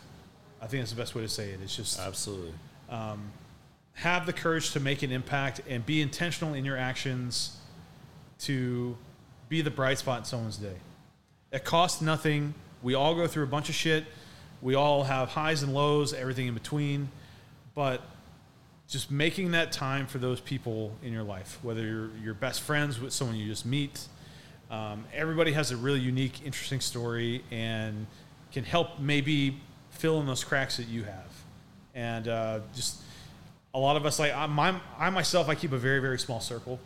But man, that small circle is full of incredible people that I could not be more thankful for. Well, I'm glad to have you in my circle and be a part of your circle now, Likewise, man. Likewise. I've truly enjoyed this conversation. Thank you very much for coming and joining everybody on this show. Thank you. Sharing your experiences, sharing your wisdom with everybody. I'm sure people gained a whole lot from the conversation we've had tonight. Love to have you back on again as a return guest. Hell, you might even be the first return guest. Who knows? We'll make it happen. Awesome. But I want to thank everybody for joining us. Thank you. Please allow a little grace for yourself, your fellow friends, your fellow humans. Yes. Enjoy life. Have some tough conversations. Have a conversation. Start a conversation. And until next time, join us here at Common Sense. Have a great day, and we'll see you next time.